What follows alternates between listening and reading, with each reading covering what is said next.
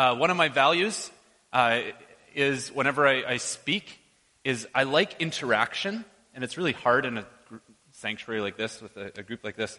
And so please email me your feedback. We don't have a Lifetime ended last week, and so we don't have the sermon discussion group that meets weekly throughout the summer. And so instead of discussing it there, if you have questions coming out of today, please email me. I would love to correspond with you by emails. Some of them I won't reply to. Some of them I will. Some of them I might even use in future messages as we go along through this series. But I love the interaction, and so my email is kevin@forestgrovecc.com. There are also questions to use in your small groups or in your homes or wherever you want to continue the discussion back at the info booth.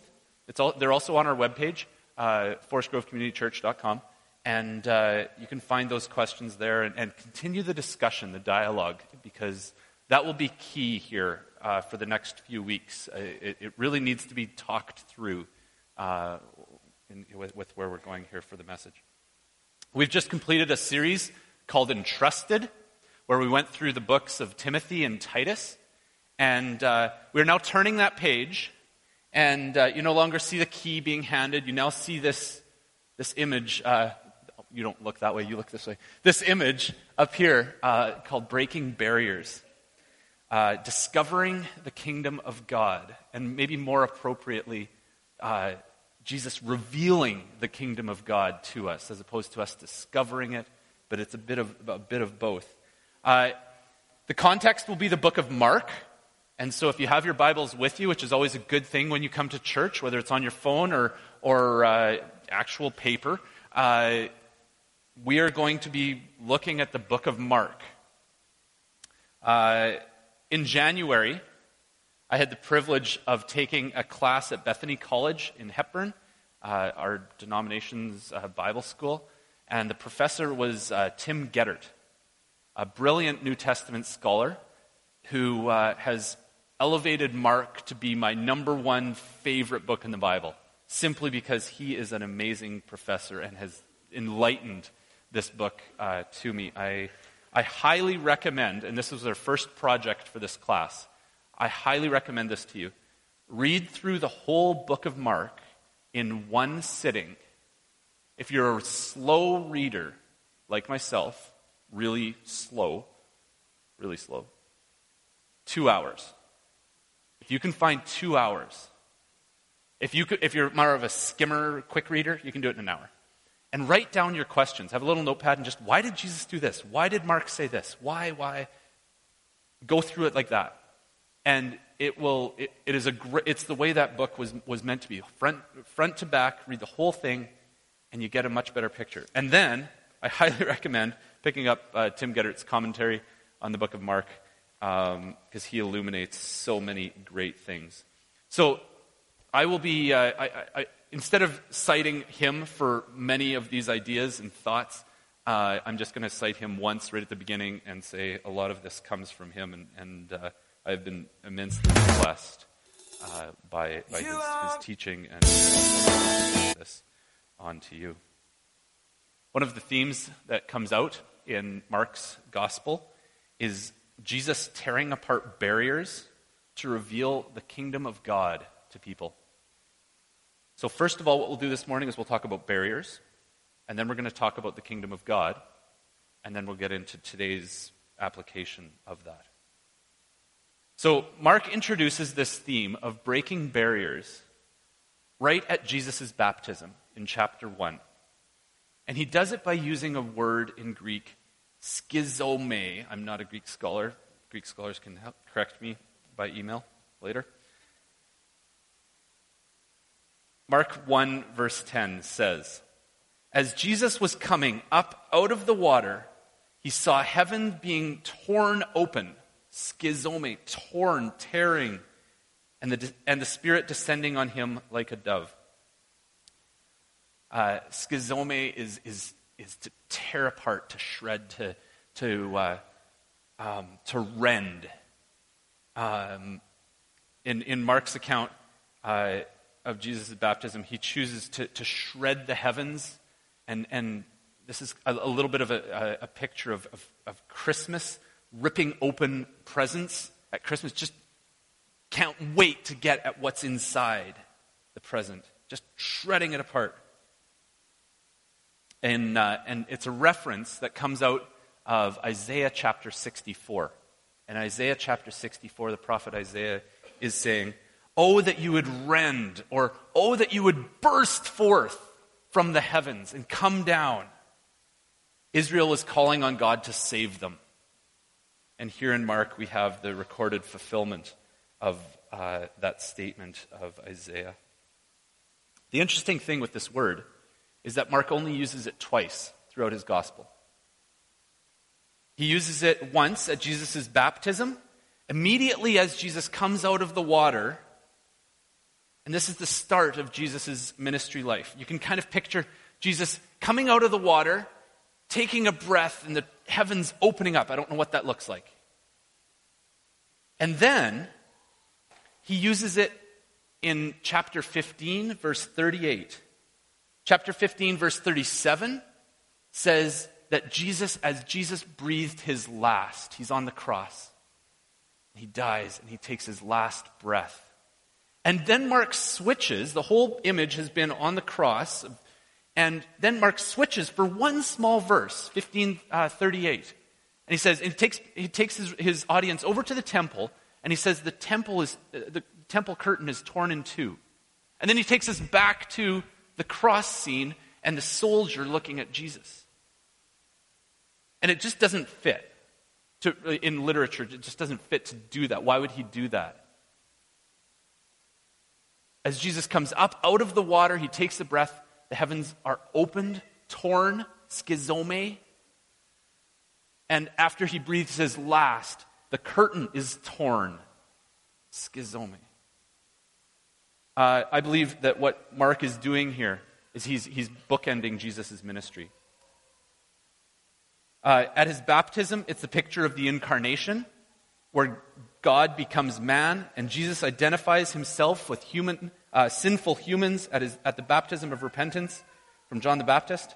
And then at his death, it is a picture of atonement, where we are made right with God.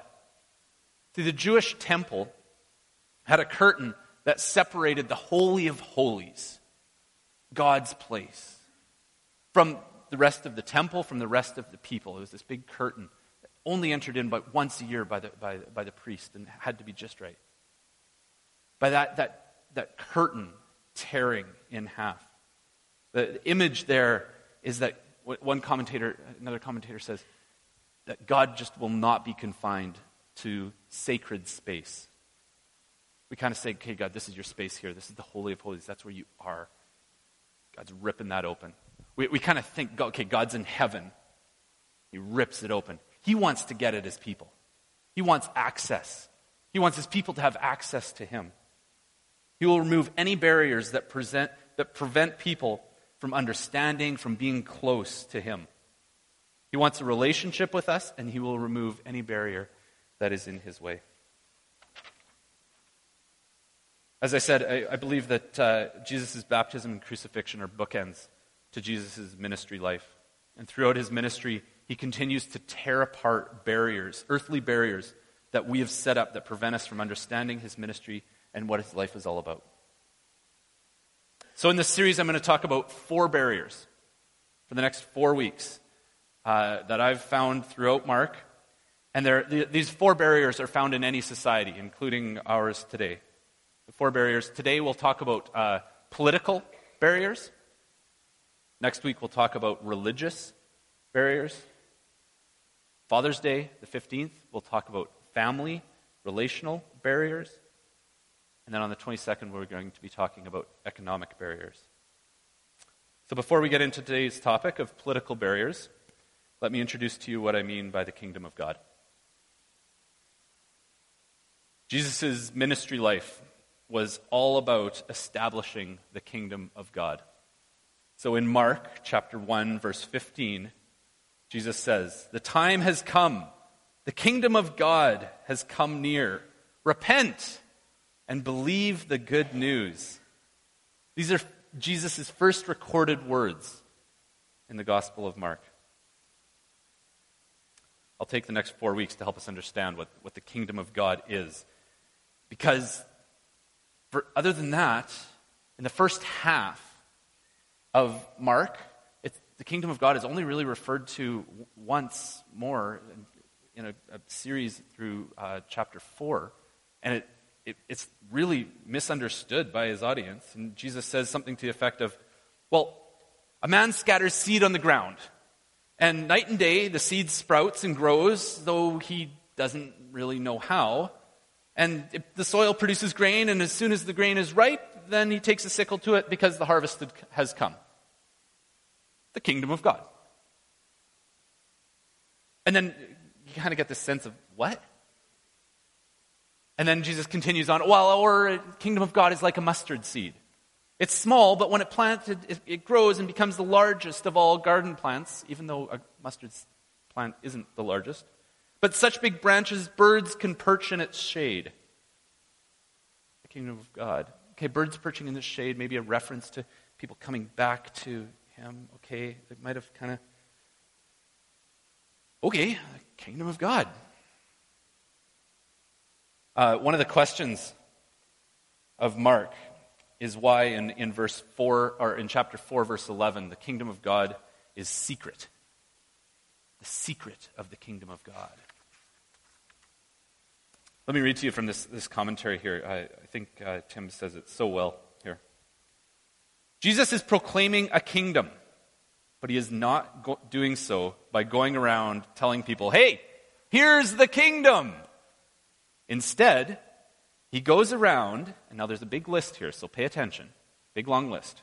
Instead, he goes around recruiting disciples, teaching with authority, driving out demons, healing the sick, cleansing the lepers, pronouncing forgiveness, accepting the sinners, challenging the status quo, vanquishing the enemy, renewing the people of God, and creating a spiritual family.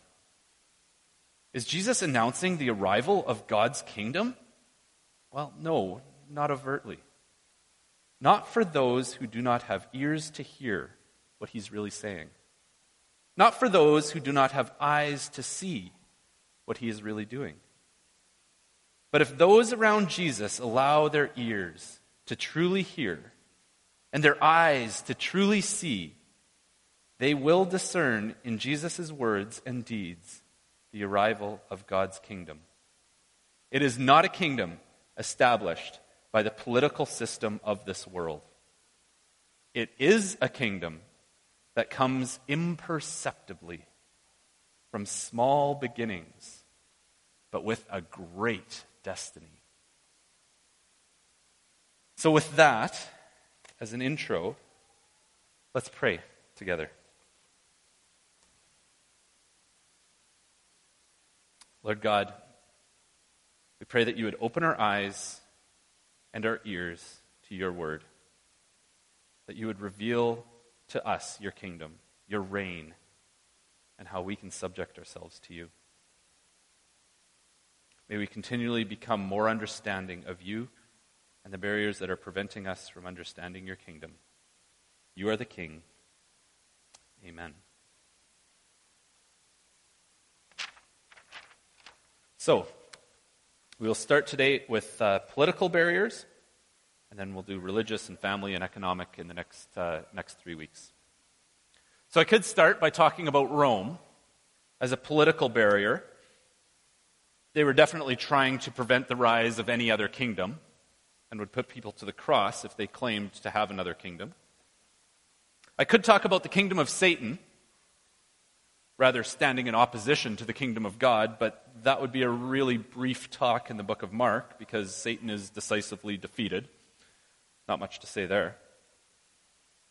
Both of these were obstacles in the book of Mark, but the main political obstacle actually comes from a Jewish misunderstanding of the coming Messiah. Since Messiah is one of the key words, key terms for Jesus, I think we should better understand it. And let me explain a little bit further what Messiah means. So let's go right back, those of you with your Bibles open, go right back, Mark chapter 1, verse 1. In the beginning of the gospel about Jesus, now there could be a comma there, because Greek doesn't have the punctuation that we have. Jesus, comma, Christ, comma, the Son of God. So Mark is giving a title. Just to be clear here, Christ is not Jesus' last name. Not Jesus Christ, Kevin Weentz, not like that. Christ is a title. It's more like Jesus, the Christ. Jesus, the Messiah. Christ and Messiah are the same word, Greek and Hebrew, meaning the same thing. Messiah is anointed one, usually with oil. Anointed one. Usually reserved for a king to be anointed, or a priest to be anointed.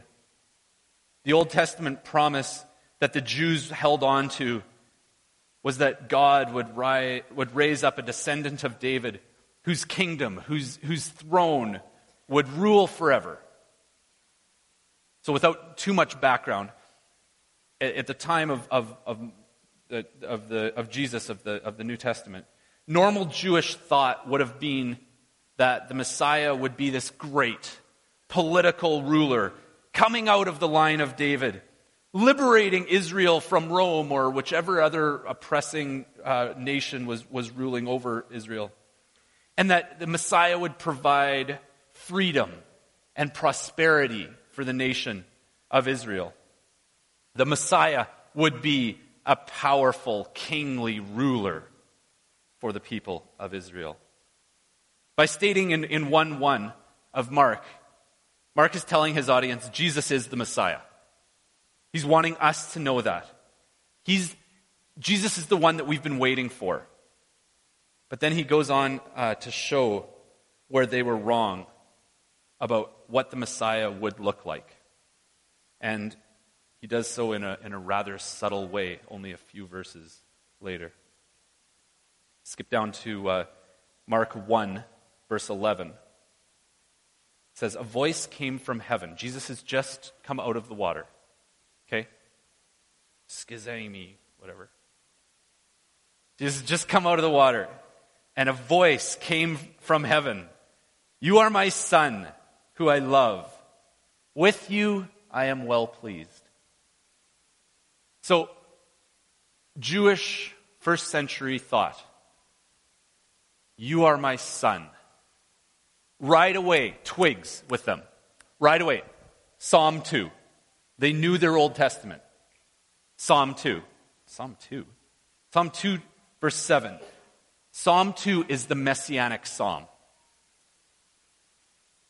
Good Jews, first century Jews, you are my son. Psalm 2. Messianic, absolutely.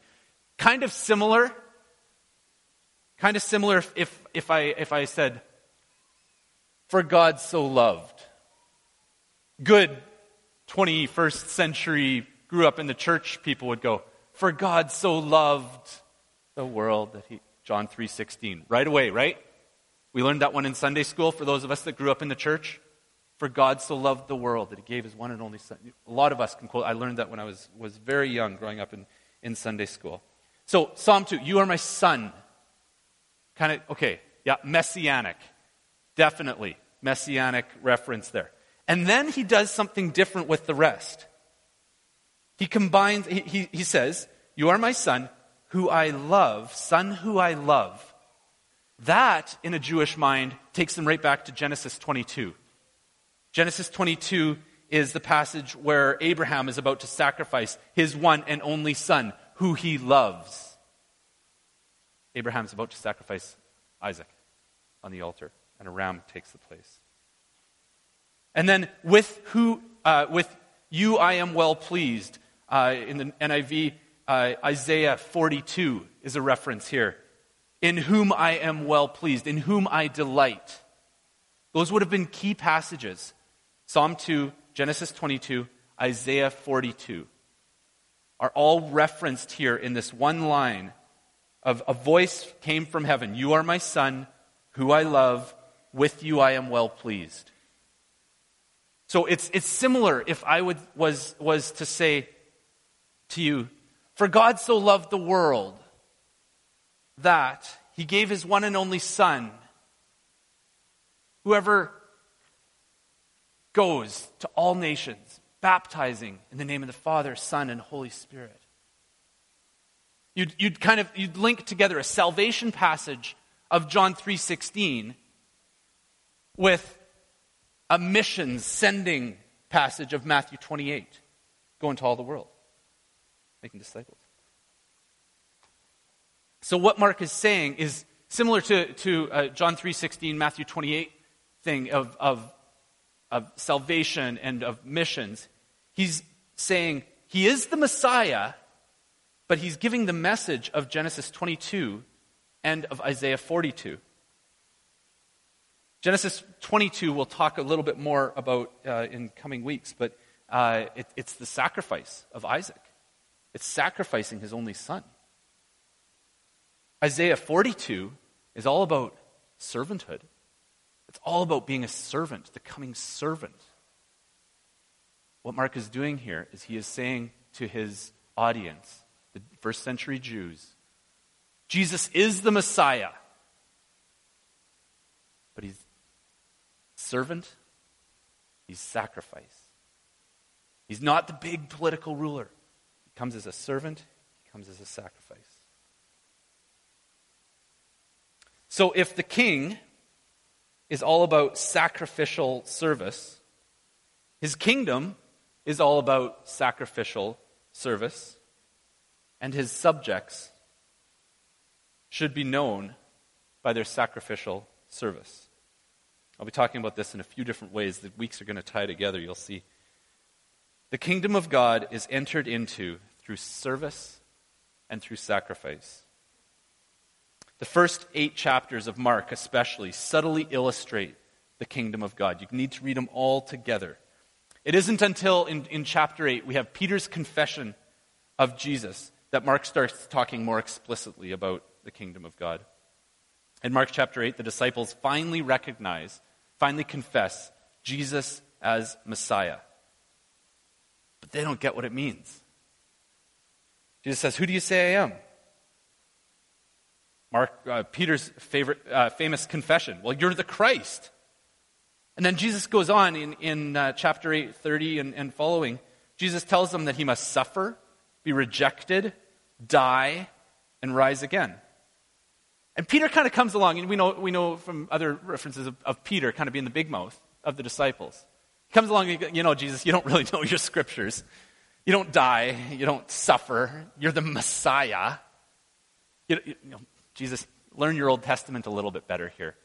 You're the Messiah. I get it. You're the Messiah. You're going to reign. You're going to rule. You are going to kick some Roman butt. And Jesus, with his famous line, "Get behind me, Satan. You do not have in mind the things of God, but the things of men." Men have come up with this interpretation of the Old Testament, but this is not the way of God. And so Jesus goes on to teach about denying ourselves and taking up our cross.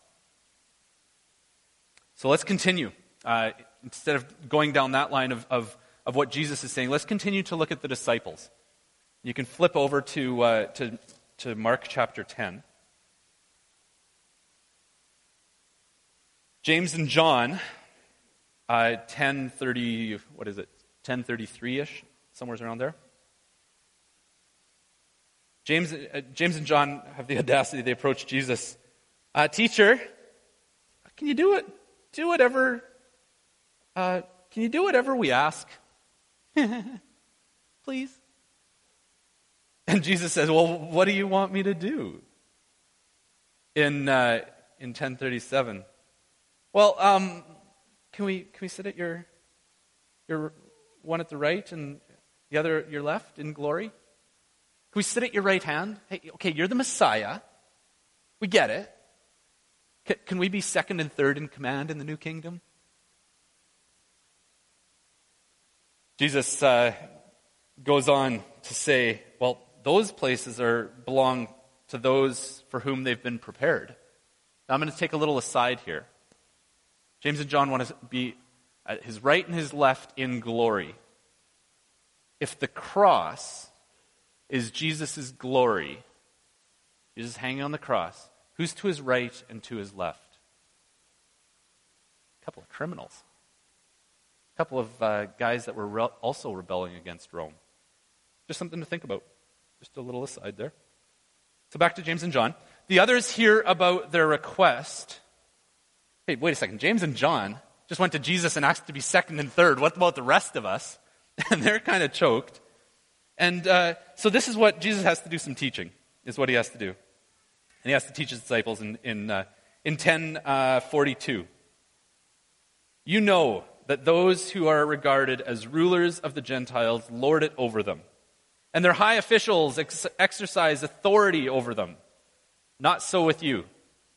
Instead, whoever wants to become great among you must become your servant. And whoever wants to be first must be the slave of all. For even the Son of Man, a reference to Jesus, did not come to be served, but to serve, and to give his life as a ransom for many.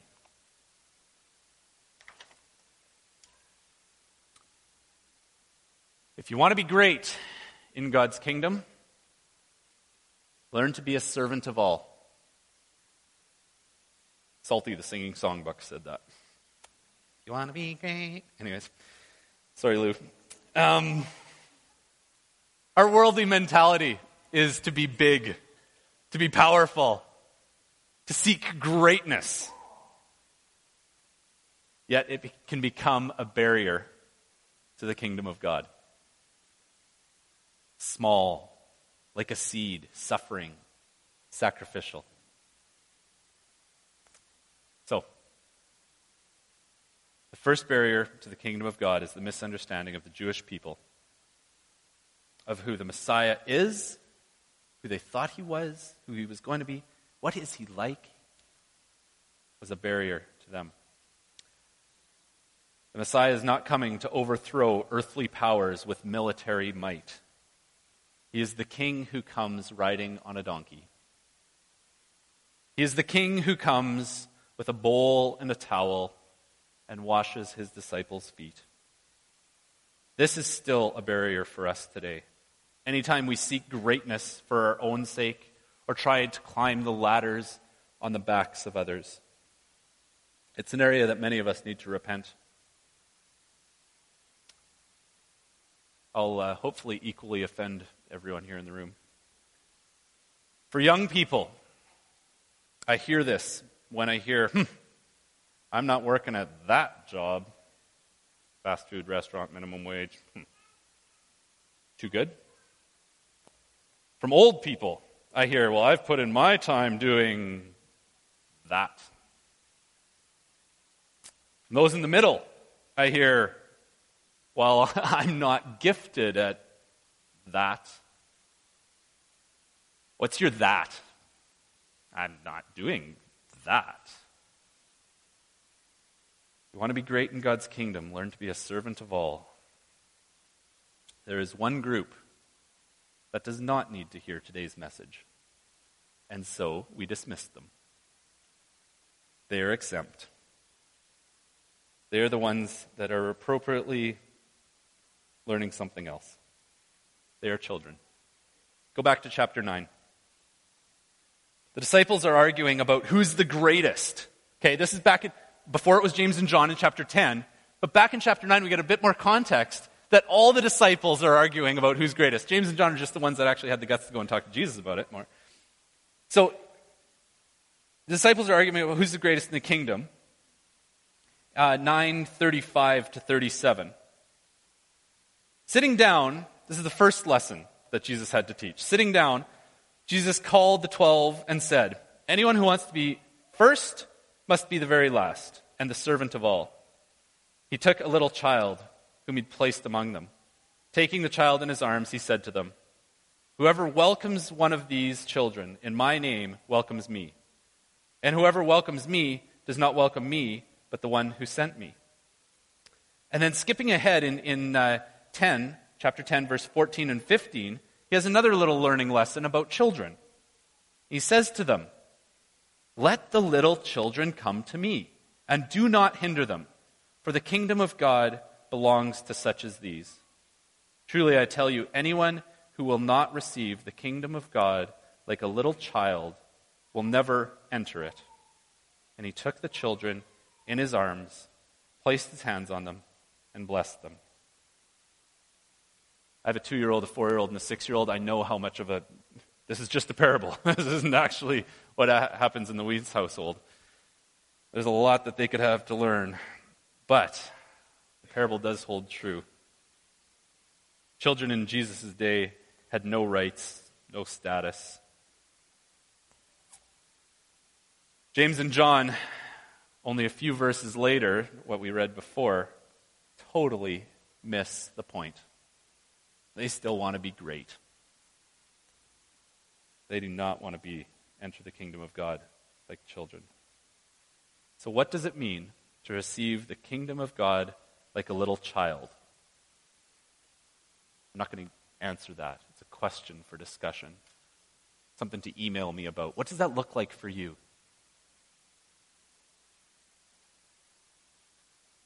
So let me go back to the original suggestion that I had. Please, if you can find a couple hours somewhere, it will be of great value. Sit down, read the whole Gospel of Mark. What does it mean to enter the kingdom of God like a child? I'd love to hear. Email me, please. I pray that you may have the eyes and ears to see and hear what God is saying and what God is doing. Blessings to you. Amen. You are dismissed.